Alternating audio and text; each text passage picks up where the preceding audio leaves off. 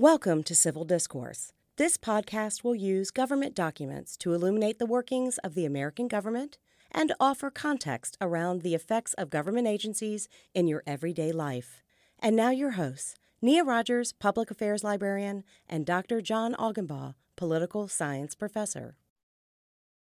Hey, Augie. Morning, Nia. How are you? I'm good. How are you? I'm fine, thank you. And I'm particularly excited because we get to continue our discussion of the Department of War, which eventually becomes the Department of Defense.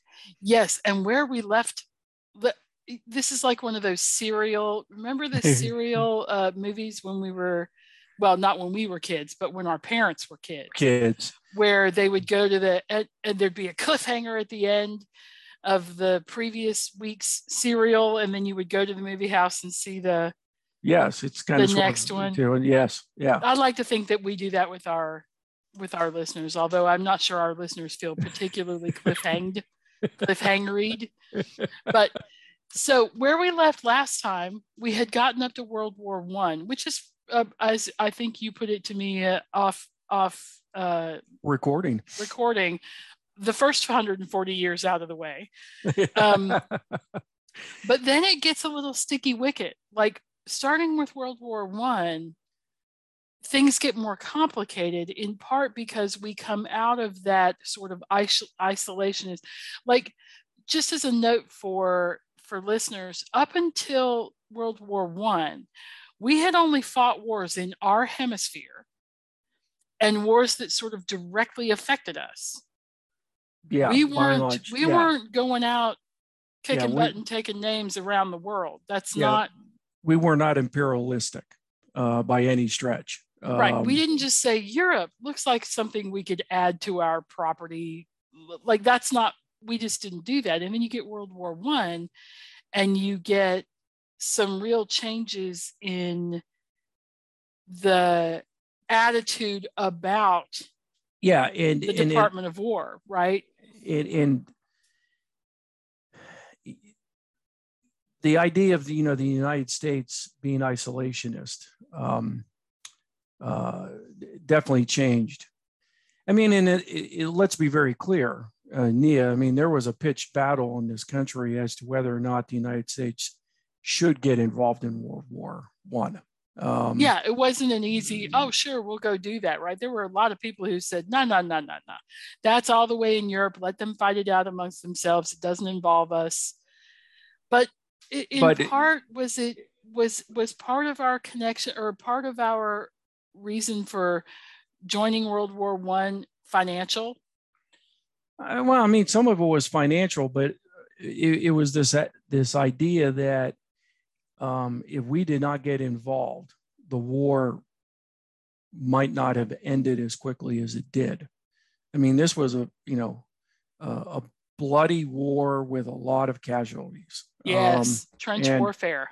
And it really required the United States Department of War to change.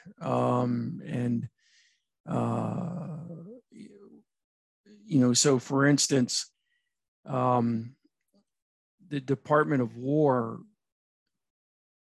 was given broad authority to take over parts of the U.S. economy because we needed, materials, men, supplies, because again, as you pointed out, Nia, the war was overseas. The war was overseas. Right. We have to get to the war in order to fight it. That's right. And this required significant changes. Who was the Secretary of War at this time? This was, you, I believe you actually like this secretary's name, Newton D. Baker. Newton. I love these names.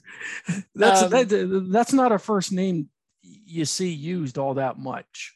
Okay. Right. And he had a person in charge of munitions, Benedict Crowell. Yes. Right. Benedict. Yes. Okay.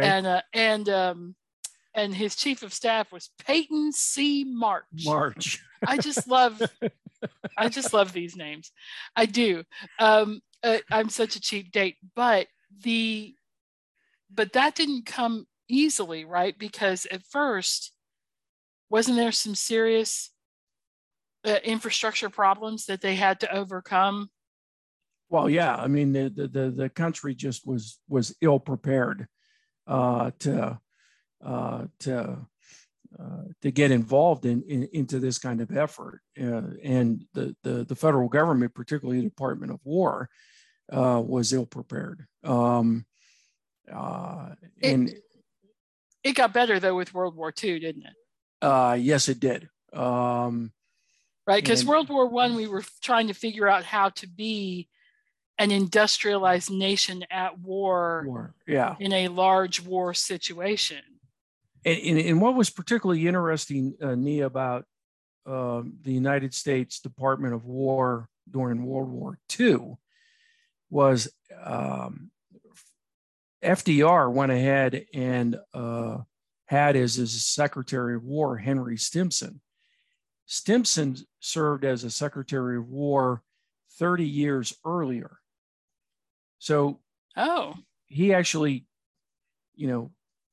picked an experienced person to run the Secretary of War.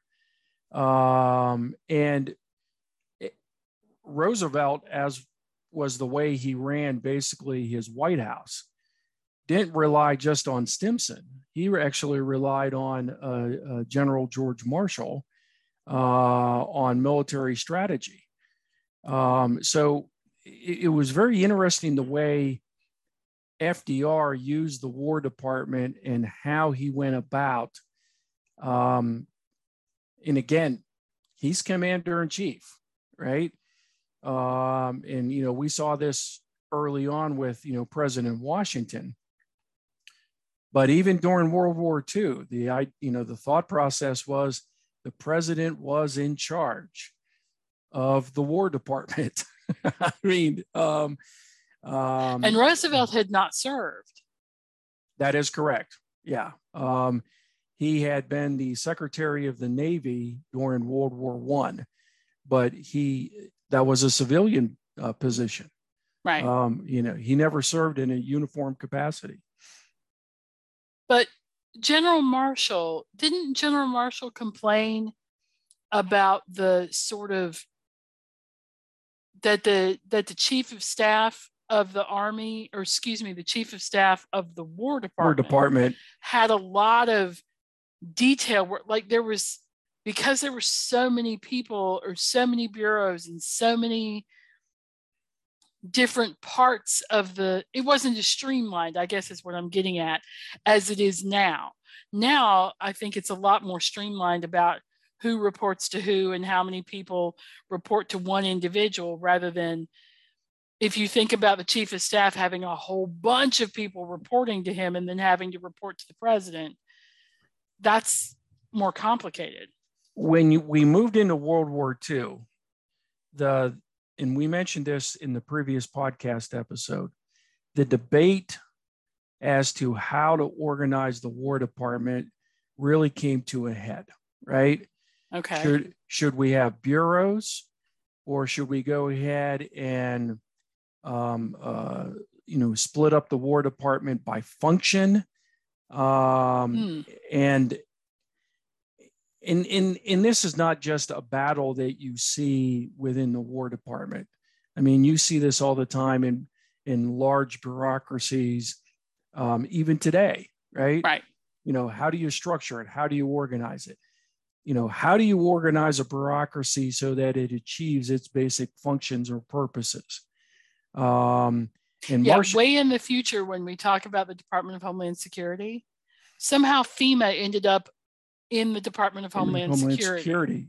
Which there is a huge controversy about even today, like even broiling under the surface of all this is, should FEMA really be part of Homeland Security? Yes. Because what is the purpose of Homeland Security? Right. And what's the purpose of FEMA? FEMA, right? And is that a good fit? I mean, Right. in historically, FEMA had been a standalone agency reporting directly to a president. But now it's part of a larger bureaucracy. Can it get lost in that larger bureaucracy? Right. So Stimson, what does he do with, I mean, you said he streamlined, what did? Well, basically what Stimson did was he divided the Army into 3 autonomous components. You had the Army Ground Forces, you had the Army Air Force. So this is the precursor to the United States Air Force. And then he had the services of supply. So basically a supply unit. Operation. Okay. Yeah. Okay. Getting food, getting tanks, getting whatever to wherever you need it to go. Yes. Uniforms. Okay. I mean, because right. Yeah. Boots, I mean, socks. I mean, well, I mean, simpler things than what I'm thinking of, but I mean, but you can't have a fighting force without socks. Well, you just can't. Like, and you had different uniforms because we were fighting in different parts of the world. So a uniform that might work in Siberia is not going to work in the Philippines, right? Because the temperature difference is going to be. So, if you're fighting in Europe during the middle of winter, or North Africa in the middle of summer versus okay. Yeah. Okay. Okay. So, I mean, that makes sense. I didn't even think about that, but that would be a logistical nightmare. This was to make sure that people had enough. A huge undertaking, right? You want to talk about supply, right? Nia, how do you go ahead and make sure that you have enough gasoline for the tanks? I mean, you have to have supply tankers, and you have to protect the supply tankers, and they have to chase the army as it advances, right? Because armies don't just stay in one spot and fight and fight and fight and fight. The whole point of having an army is to take land, is to take property. So all of that stuff has to follow those people and then retreat if they start to lose. Yeah, so you're in this precarious position. You don't want to get too far behind with your supplies, because you basically leave your ground forces exposed without enough supplies to continue to fight. And you might get cut off. Yeah. By a rear action. That's right. Okay. But you don't want to be so close that you're in the actual battle, standing there in a gasoline resupply truck, because that's not going to end well for anybody. The other thing that became really obvious in the War Department during World War II was the War Department was beginning to lack space in Washington, D.C. Okay, because World War II is huge. World War II was huge. And being fought on multiple fronts. So you're going to end up with a lot of staff. And the War Department was spread all over Washington, D.C., suburban Maryland, Virginia. Oh, really? Yes. I work for the War Department. Which building? Yeah, right. Okay. And interestingly enough, it was. Is that when we get the Pentagon? We love the Pentagon. It's a beautiful building. I mean, seriously, it's a really cool, and somebody explained to me one time the complexity of finding someone's office in the Pentagon, because you have to know which section, which floor, but there's letters and numbers involved in all of these, and so there's E section and there's a number for the floor, but then there's also a side of the building. I don't even know how to explain it, but yeah, it is not an easy thing to find a person's office in the Pentagon. Let me put it that way. It took nearly a year and a half for it to be built. And really, I didn't realize that long. Okay. Yeah. And it's huge. Well, one, it's huge, but also we were actually fighting a war. Oh, that's true. That's true. That's an excellent point, because if it was built in 43, we were in it. We were in it at that point. Like, right. And at the time, it was considered, when they finally built it, it was considered the world's largest office building. Okay. So I hear that Washington Post reporters, if they're waiting to see if we're going to go to war, they will wait at the Pentagon for pizza deliveries in the middle of the night. The night, yes. Yes. And if they get bunches and bunches of pizza, you know that they're planning something. Yes. I love that. I love that I don't know whether that's true or not, but I like to think it is. By the way, Nia, I've actually heard that from reporters who have covered different parts of government, right? Oh, really? That they do it at different buildings? You know, they're hanging around the Fed waiting to see if it's going to go up X number of basis points by the number of pizza that gets delivered. So in my life, I've known a number of reporters who have covered. I knew you were shady. Okay, who've covered police departments, right? And they know when something is going down by whether or not, the pizzas are being delivered to a police precinct, or there are delays in the turnover in shifts. Oh, okay. Okay. That's really clever. Yes. Reporters, they're clever. Yes. So during World War II, we get the building of the Pentagon, we get the sort of consolidation of the work into one spot. We also get consolidation of the various bureaus into chunks so that now it's easier to manage. And we're going to have a post-war period where it becomes the Department of Defense, right? So yes. But before we do that, I had no idea the number of people who had been Secretary of War who went on to do things like who I've heard of, who went on to do things. I'm not trying to be ugly to any government official or secretary who's listening to this podcast. One, what are you doing? Don't you have other things to do? But also, two, I'm not casting aspersions on you, but I don't know your name most of the time. Most of the time, if you said to me, Nia, name the current secretaries in the current administration, I might be able to eke out a couple. Yeah. I mean, and I give my students a hard time because they can't name all 9 of the Supreme Court justices. But there's only 15 cabinet secretaries. And most of the time, if I get maybe half of them correct, okay, and I'm like, but I mean, right now. And I'm lucky if I get 2. Yeah, right.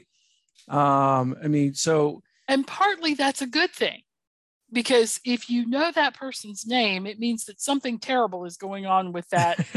Yeah, right. With that department. Generally speaking, like the reason that people knew Betsy DeVos but couldn't name most of the other people in Donald Trump's cabinet was because the Department of Education was perceived to be in great disarray under Secretary DeVos. Yes. The reason that people remember Howard Baker is because Howard Baker worked for 41 during the Gulf War, right? Trying to bring about at least some peaceful resolution to all that. So like, if you don't know people's names, that's actually a good thing in some ways, because it means that things are just working along the way they generally have always done. And for many government bureaucrats, even if they are secretaries of departments, they would probably prefer to be nameless, faceless. They serve their, 4 years, okay, or 3 years, and that's it, right? Right. Okay, and they're never known. And it's a good thing, right? Because they didn't make the news. Yes, they in did not, some way, or for something terrible or whatever. Yeah. But we have Henry Knox, who's the first. Yes. But we have other people on there. James Monroe, who eventually became president, he was a Secretary of War. We mentioned Calhoun, Yep. who had a very long career in the United States Senate. I did not know this until I did the research. Jefferson Davis was a Secretary of War before he became president of the Confederacy. I did not know that.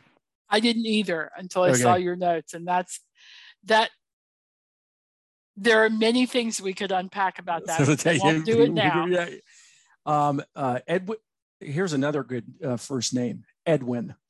Not Edward, Edwin. Edwin Stanton was part of Lincoln's team of rivals. Okay. So Edward Stanton would have run against Lincoln, because that's when he chose his team of rivals. They were all people who ran against him for the Republican Party nomination. I love this name. Oh, the next one, Alphonso Tate. Taft. Taft. Sorry, Alphonso Taft.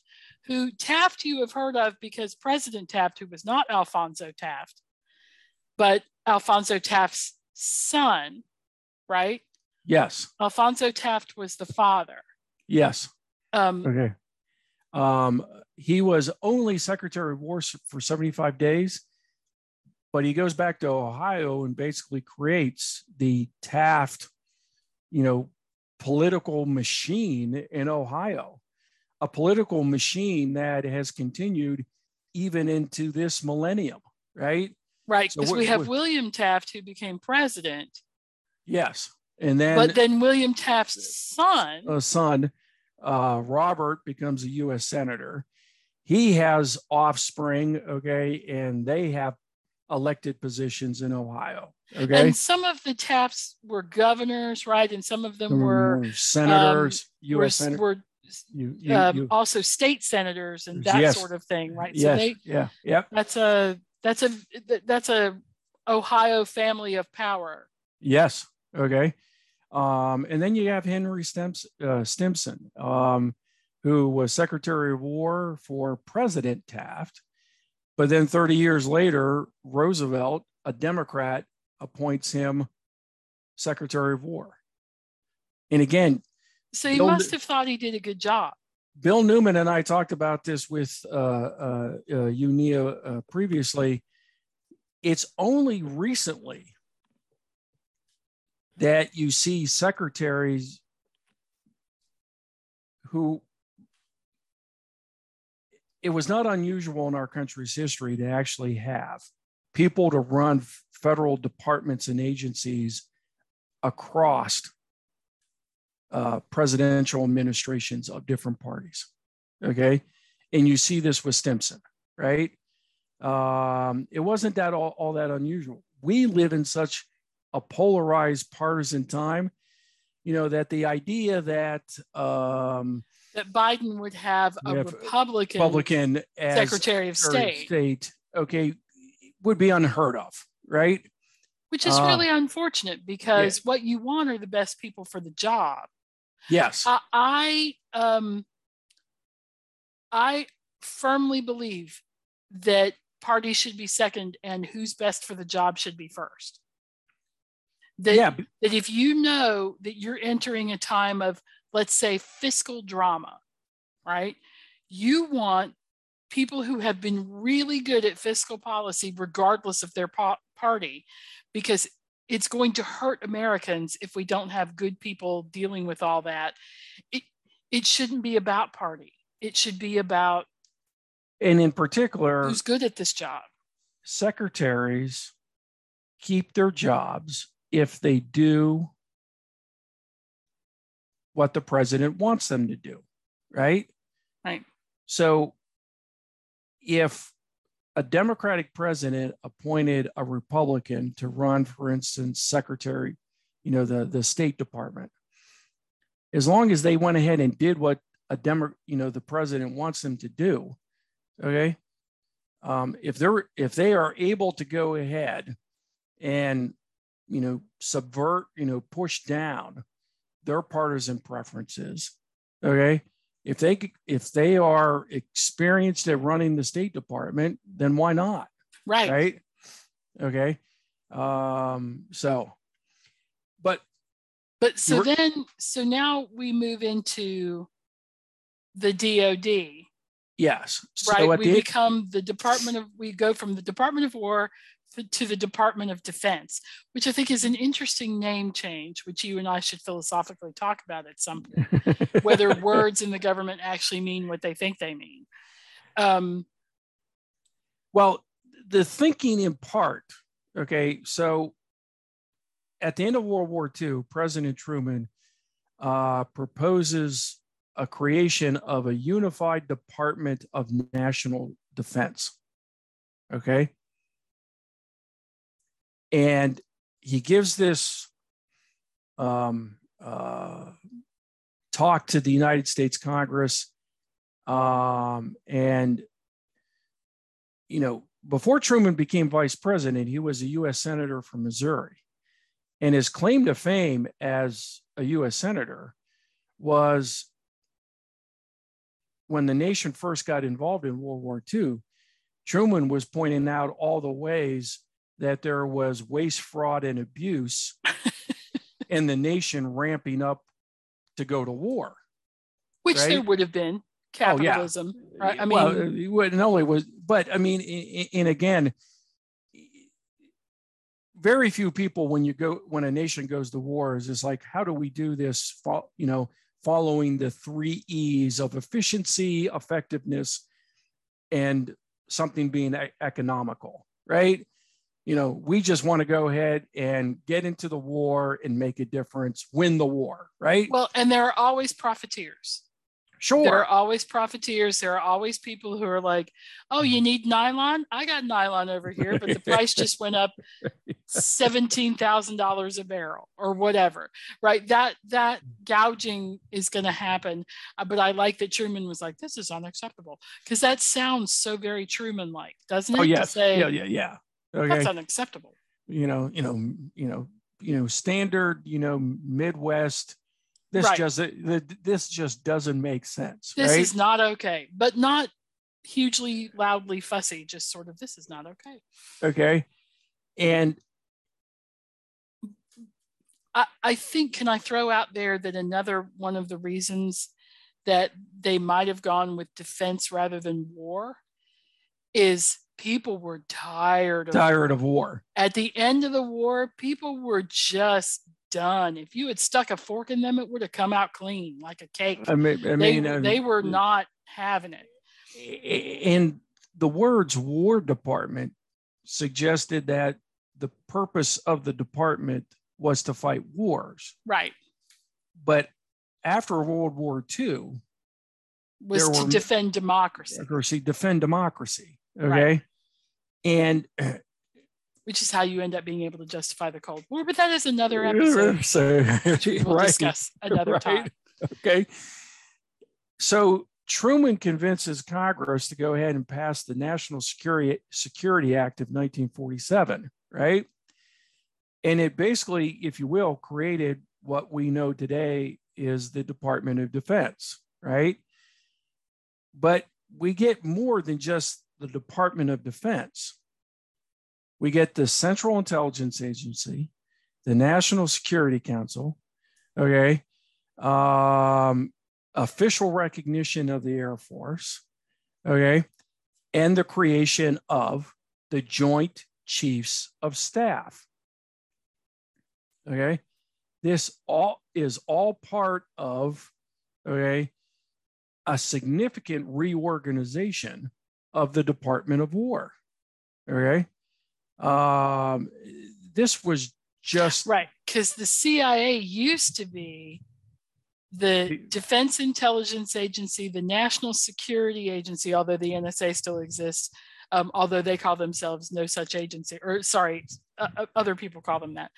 The National Geospatial Intelligence Agency and the National Reconnaissance Office. Like, that is also part of when you decentralize all of your intelligence gathering, and you have what regularly Augie refers to as turf wars, right? People who don't want to share their information, then you have things that get that go by the wayside because there's no centralized agency. So putting that under the Central Intelligence Agency, CIA, right, where you centralize all that stuff, at least theoretically helps to make intelligence gathering a more streamlined process. How it's gathered, analyzed, and then recommendations are made to decision makers, right? And like all things, it again devolves so that when you get 9/11 later, which is not part of this episode, we're not going to focus hugely on, but when you get 9/11 later, one of the complaints was that there was not enough intelligence sharing across the various intelligence agencies. So whenever we say that they gathered and they streamlined and they focused things, I'm sure you've noticed over this episode that it's focused and then it gets unfocused because the bureaucracy gets bloated. Yes. And people start pulling things apart because they want to be in charge of X thing but not Y, right? So they pull all this stuff apart and then somebody says, no, and they bring it all back together again. And then it starts to slowly drift apart. And also recognize too, in a democracy, and you see this with the Department of Defense, Nia, right? Members of Congress are interested in how the Department of Defense is going to benefit their congressional district or their state, right? Yeah, you try to close a military base, right? And see what that senator does to your budget, to your life. Okay. Right. I mean, they make you cry because they're not playing about the fact that those are their constituents.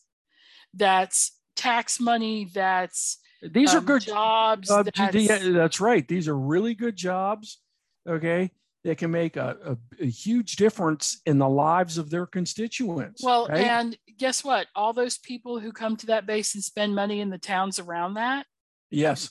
That's the reason some towns in this country exist at all, is because there's a military base close by. Fayetteville, right. I am looking at you, which would not exist without Fort Bragg. Like it just, it would exist, but it would not exist in the form that it is. Well, or think about, for instance, Nia, in our home state of Virginia, Virginia Beach, Hampton Roads. Right.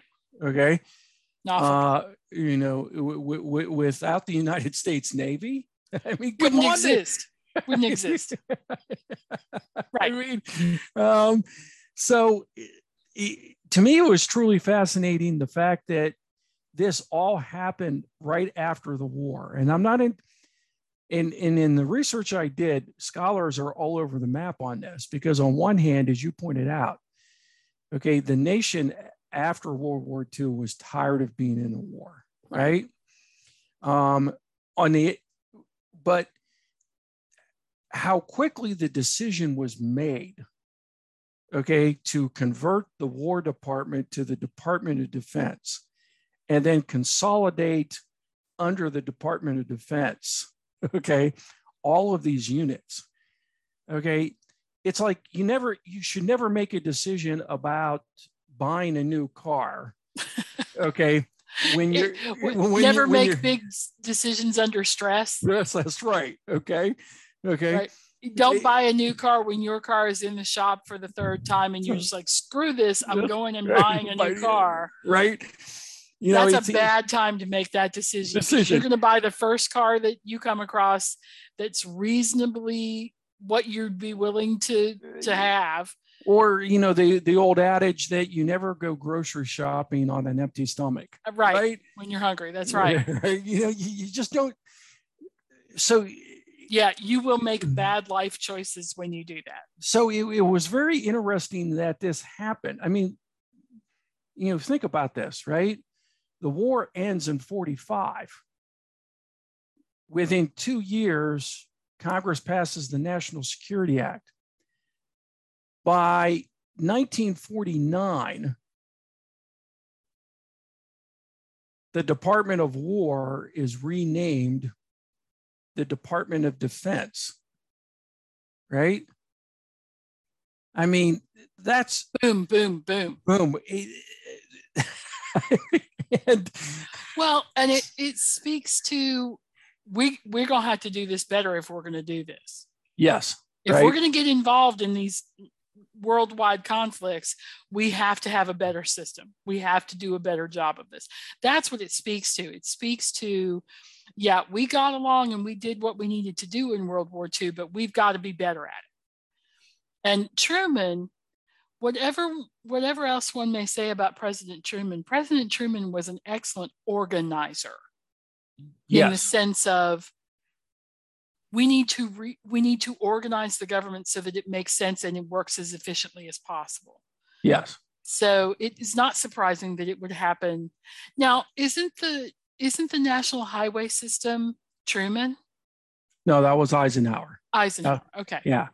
And for listeners, and that's a defense issue too, right? That's right. that is one of the great examples of how a federal government program was created for X purpose, but it ends up serving a different purpose, right? Right. Because when Eisenhower pitched a national highway system to the United States Congress, he went ahead and argued that we needed it for defense purposes, to be able to move troops, weapons around the country, and to avoid being targeted by the Soviet Union. We needed a highway transportation system, much like what he saw in Germany during World War II. Because one of the ways that Germany was so effective at getting troops and supplies, was they have, the Autobahn, right? And a great highway system in general. Great highway system in general. But of course, it ends up being the way that we get to spring break in Florida from New York. Get on 95 and drive south. Right. Okay. Find the beach. Okay. I mean, it is truly fascinating. But Nia, the Department of Defense is, we just mentioned Eisenhower. It's such a huge part of our lives. It is. In Eisenhower, when he finished his second term, gave a farewell address. The military industrial complex. He warned of this in his farewell address. And Eisenhower thought that the nation needed to guard against the influence of the military and defense contractors having such close relationships and so much influence with members of Congress. Okay. And this has been the criticism of the United States post World War II, that so much of what our federal government does and so much of our spending is for defense. Right. That we have shortchanged, other kinds of spending priorities. And the argument that I have heard is that we spend so much in comparison to other nations. Yes. That it's sort of embarrassingly ridiculous how much we spend on having a Department of Defense and all the stuff that goes on with that. But it's not surprising to me that there would be a bloat that would come with having a professional army, which is what you have. You have a professional army. You have people who are paid to do that job.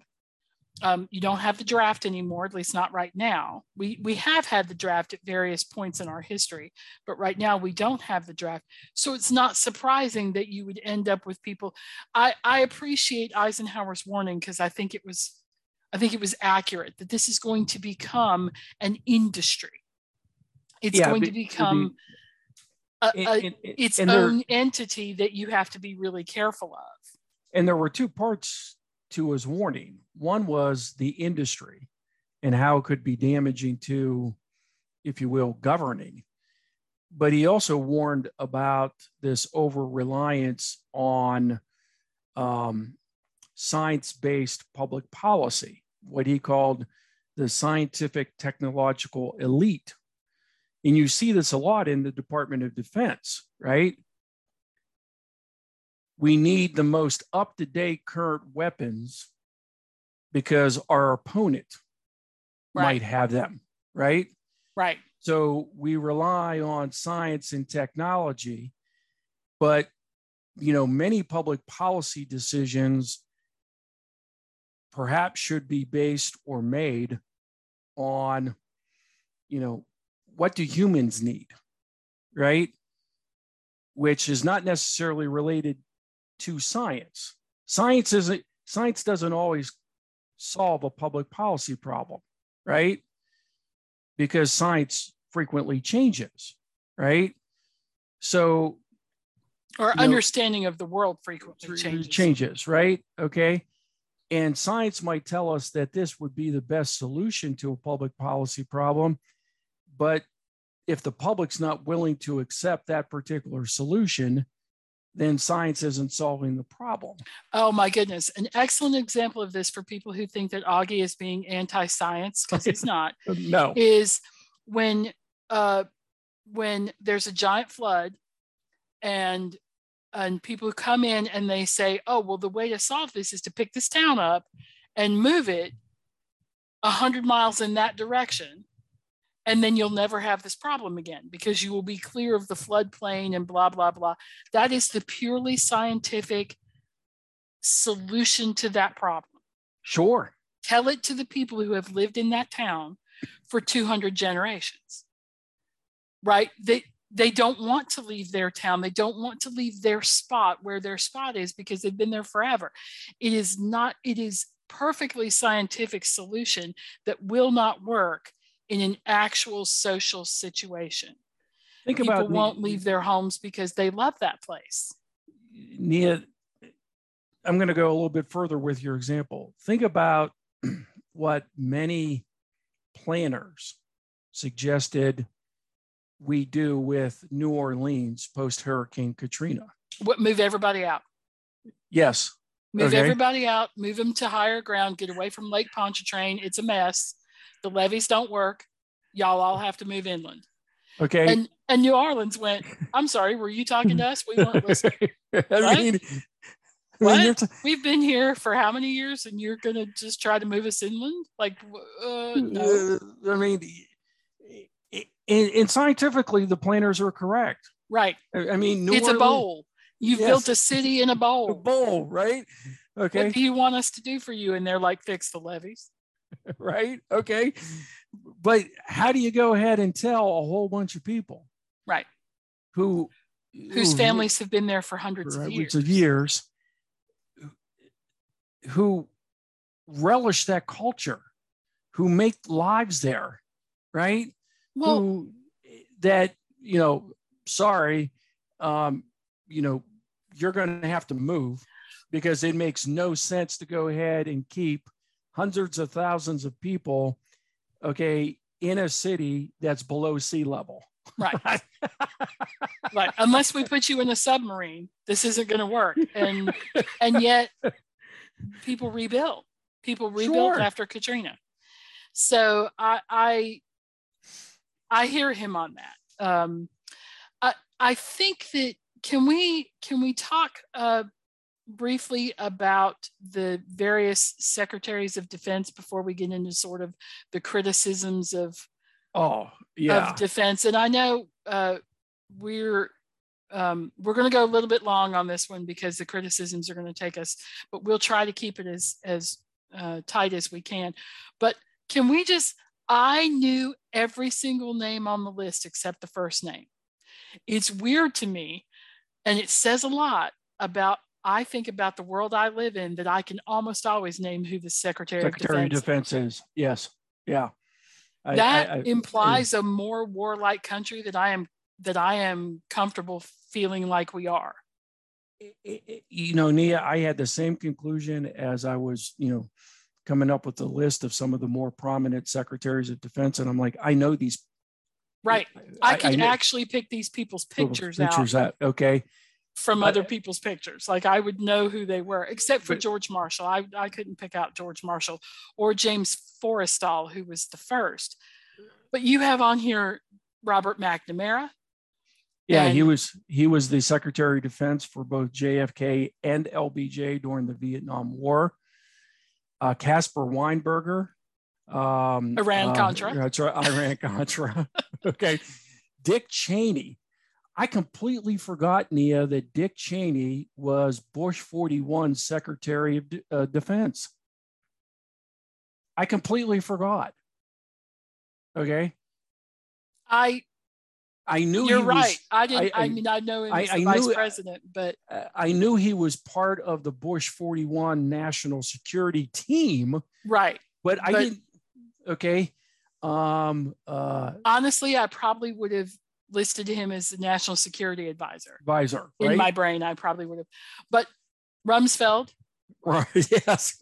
Unknown unknowns. His infamous known unknowns, unknown unknowns, and you're like, what? What are you saying? But we've never had a woman. We've never had a female Department of Defense Secretary of Defense. Not yet. Nope. Which is an interesting question of whether the military, now that women are finding their way into the military in higher and higher rank, if we will see, because we're now seeing generals and we're seeing multi-star generals, females in those positions, if we will eventually see a Secretary of Defense. That is, I know they don't always come out of the military, but a lot of these people, I think, served at some point before they went into civilian life. And that's also very interesting too. There is a federal law, Nia, that says if you are right, that there is a general prohibition on a former officer in the military serving as Secretary of Defense. Isn't it a certain number of years you have to have been retired? Because yes. I seem to recall that somebody wanted Colin Powell at one point and he hadn't been out long enough. And the Bush 43 administration didn't want to go ahead and burn political capital on it. Joe Biden had to do it with his Secretary of Defense, who is our first African-American Secretary of Defense, General Austin. But there is a prohibition. And again, it's designed to make sure that we don't have such an explicit, if you will, military industrial revolving door, right? Yeah. Okay. So if we have a moment, I think we have just a moment. Can you mention George C. Marshall and what he's known for? Yes. So General Marshall was basically career military. And when World War II broke out, he became FDR's primary advisor in regards to the war. After the war, General George Marshall was tasked by Truman to come up with how could the United States help Europe rebuild itself. And he and his staff came up with what became known as the Marshall Plan, where the United States gave billions of dollars to rebuild Europe, and under the theory that World War One left Germany so poor and so destructured, right? Like their infrastructure was destroyed, that it actually led to World War II. Yeah, and these sort of, because they had nowhere to go. Like they were poverty stricken. They were expected to pay back all kinds of debts. So part of it was we learned a lesson after World War One. Part of it was humanitarian, but part of it was, narrow American self-interest. I mean, and I actually, let's not have to come back and do this in another 20 years. And I actually use this as an example with my students in my public policy class. Because narrow self-interest frequently gets criticized as a poor reason for public policy. And I'm like, whoa. Okay. Narrow self-interest was one of the chief, if you will, foundations of the Marshall Plan. If we rebuild Europe, we have a trading partner. We have trading partners. Okay. We also have a buffer in regards to the Cold War with the Soviet Union. Right. Okay. It was totally in our best interest to rebuild Europe. Okay. And these countries are going to be our allies. Why? Because we help them rebuild. Right. They're not going to jump in bed with the Soviets. They're going to be our allies. Right. Okay. And did the Marshall Plan extend to Japan? Was it everybody we had fought with? Or is it just Europe? I thought it was Europe. I thought it was just Europe. Yeah. Okay. Yeah. All right. But fascinating individual, right? But that's one of those controversies of the Marshall Plan is, so when you think about the criticisms, most of the criticism I think that comes from the DOD is money. People are like, why are we spending this kind of money on defense when, what are we worried about, Mexico or Canada invading? Like, come on. Right? Mexico has a better chance than Canada, I think. But I think that either way, we're probably pretty safe. Like it's not likely to be. And we have these giant oceans between us and everybody else. Yes. So you get the interballistic missiles, and that's a greater concern sort of later on. But it does seem like we spend a lot of money. But another criticism is the Marshall Plan, right? Is this sort of idea of why are we spending $1 gazillion, which is not how much it was. I can't remember how many billion it was. It was back in the day quite a bit of money. But one of the modern criticisms, at least that I am very much aware of because you beat it into me in the Homeland Security program when you were my professor, is that we were ill prepared for what has become the war on terror or terrorism attacks. We were ill prepared for 9/11. Mm-hmm. Didn't occur to anybody that somebody would use a plane as a giant bomb, which is what happened, right? Because when you take off from Boston, going across the nation, you have a lot of fuel on that plane. Yes. If you turn it and fly it into a building in New York, you are going to have a giant bomb. Mm-hmm. It's actually very clever. I'm not wishing to kudo bin Laden. It's a clever as we had not as a weapon. Yeah, I mean, as a weapon. Right. Okay. But isn't the biggest sort of criticism of DOD Vietnam? Yeah. So beyond the fact that we spend a significant percentage of our gross domestic product on defense spending, right? There have been any number of criticisms, Vietnam being the most obvious. Do you think people are criticize the DOD because we lost Vietnam or because they lied about Vietnam? I think it's both. Okay. And I think it's both. And again, McNamara was the the Secretary of the Department of Defense, Robert McNamara.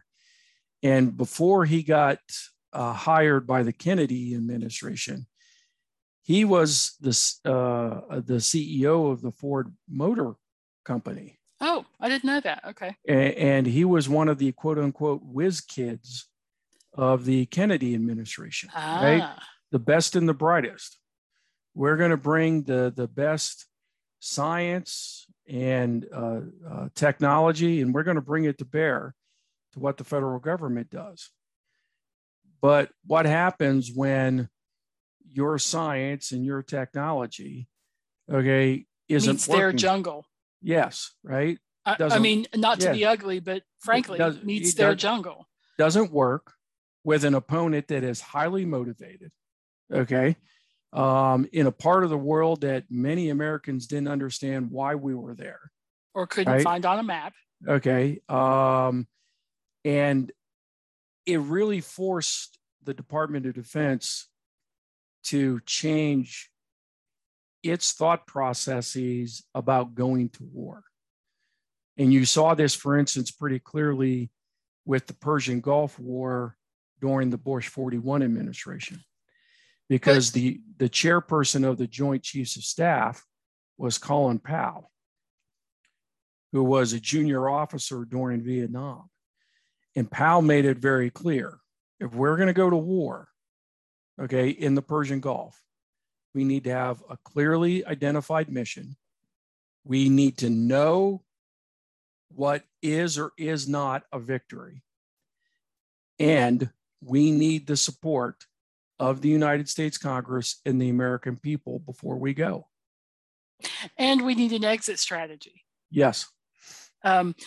Which it's funny because I don't think that anybody, at least from my memory of Desert Storm, right, just the first 41's. The Persian Gulf. Yeah. The Persian Gulf War. Okay, so basically for folks who don't know, quick summary, Iraq invades Cuba. I mean, it's Kuwait. Cuba. Cuba like, what? Invades Kuwait, and Kuwait's like, whoa. And they did it to get Kuwait's oil. Sure. And and Kuwait said, excuse me, United States, could you lend us a hand with this? And the United States said, we would love to lend you a hand with that. And we came in and we pushed them back. We pushed Iraq back.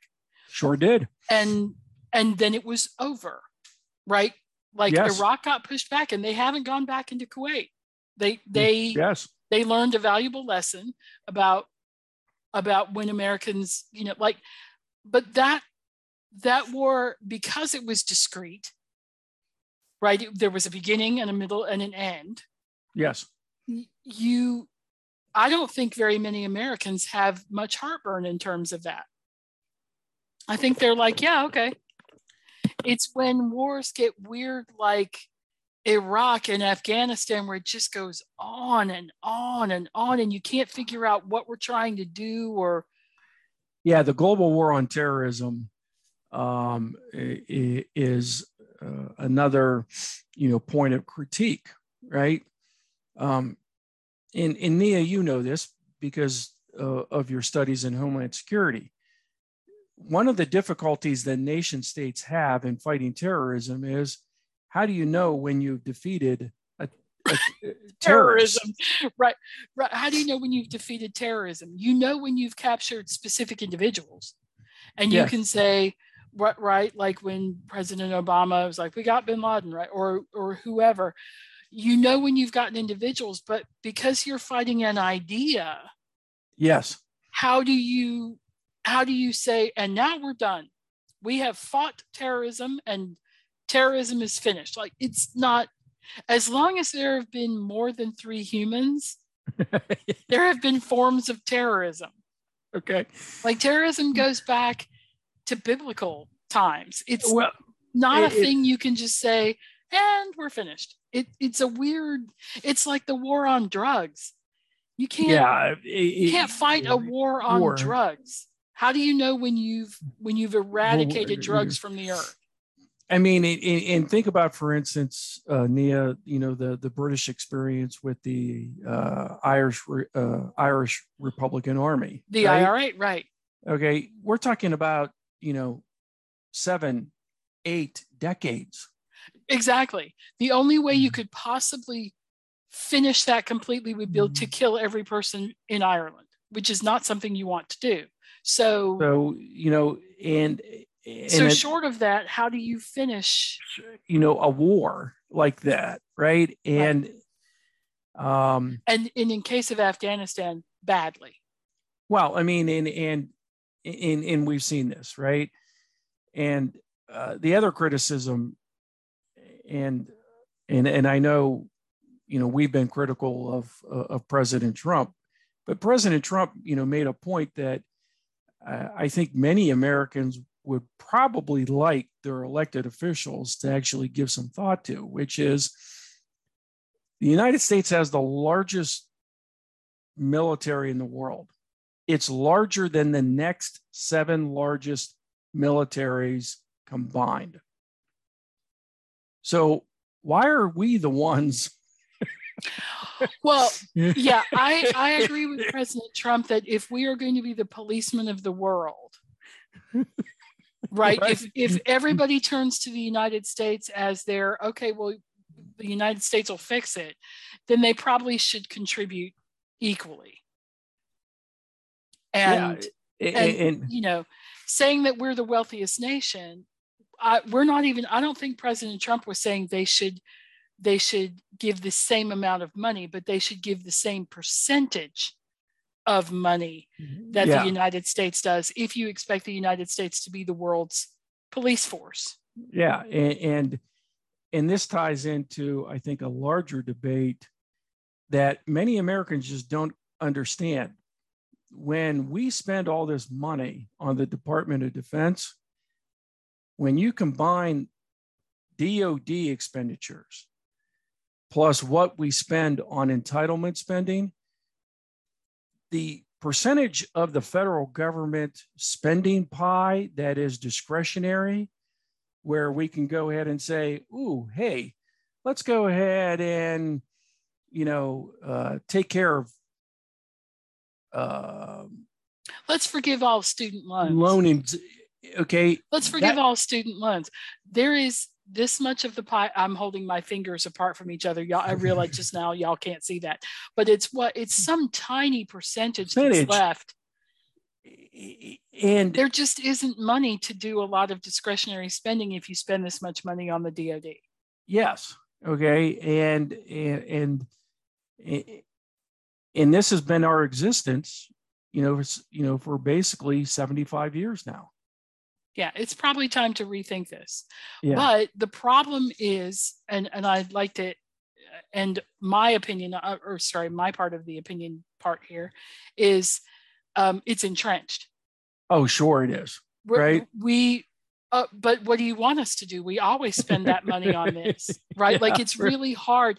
And the DOD has been extraordinarily clever in building bases all over this country, in employing military all over this country, so that when Congress says, oh, we need to cut blah, blah from the military spending, other people in Congress say, no, because it's their constituents that are being affected. Like the DOD has been very smart about how it's gone about. We might want to do an upcoming episode, Nia, on BRAC, which is the base. I'm going to get the official name.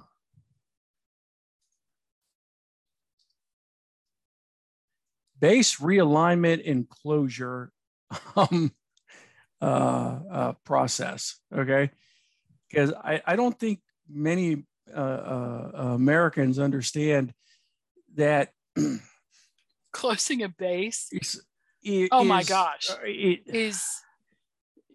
You've heard the expression "an act of God is required." Exactly. I mean. But it's not only just bases in the United States, it's bases around the world, right? Right. I mean, if you close a base in, people say we should pull all of our bases in various countries. Some of those countries, some of the cities in those countries depend on the bases in order to exist. Like now you're going to throw thousands of people out of work. You're going to throw off local economies enormously. But it's not as simple as, just close it and we'll all go home. And they have strategic importance in regards to those nations' defense strategies. It has strategic importance in just purely symbolic, right? Right. Okay. The United States is here. Has a presence. Okay. That's one of the reasons we have embassies around the world. Right. Is to have a presence. Yeah. Right. You know, this is one of the ways that we make a commitment to other nations, right? You know, we got your back. Right. Okay. Or we've got an eye on you. Yeah. Right. I mean, it could go either way. And that's not a terrible thing too, when you're talking about rogue nuclear powers. Yes. For somebody to be able to say, and we're keeping an eye on you, just so you know. But yeah, I really do believe we should do just an episode about. We'll do that. An episode on sort of foreign bases and national bases, and not just closure, but maintenance, and why we do. Yeah, I mean, why we have them where we have them. The whole BRAC process is just utterly fascinating, right? I mean, because in Nia, you and I, again, we record this podcast in a state that has one of the highest percentages of the state GDP affected by Defense Department spending. Right. I think the only other state in the country that has a higher percentage of its GDP that is comprised of DoD spending is California. Right. Virginia's military through and through, which is why when we criticize with love. Yeah. Well, I mean, hey, so much of this podcast is us saying criticism with love. Well, I mean, again, it's commentary with love. Well, but it's understanding that there are trade-offs, right? Okay. I mean, we're concluding with criticisms, but quite obviously, you and I, over the last 2 podcast episodes, are just utterly fascinated by a democratic nation that one of its first departments was the creation of the Department of War. I mean, well, and one of the things that keep in mind, people who say the military budget shouldn't be this high, and then they also say we should intervene in ongoing wars around the world, for instance, Ukraine, Russia. You can't have that both ways. No. You're either going to have to spend the money to intervene in a war, or you're not going to spend the money. But you can't say, I want a smaller DoD, but I want to be able to, you can say those things, but it's nuanced, as is everything that we ever talk about on this podcast. Yes. I don't think we've ever talked about anything that was absolutely clear. Yeah. In terms of, the red pill or the blue pill. I don't think it's never, there's always the purple pill. There's always the thing in the middle. That's right. Where you're like, yeah, but if you want that, then you're going to have to allow for some spending in the Department of Defense if you want to be able to intervene in situations like that. So yeah, there's because those interventions require capacity. Exactly. I mean, and we saw this pretty clearly with World War I and World War II. Okay. And ramping up is expensive and hard to do. Yes. Okay. But if you already have the capacity, then you can make informed decisions about intervening around the world. Exactly. Yeah. Okay. Anyways, great conversation, Nia. Thank you. Yeah. Thank you so much, Augie. Yep.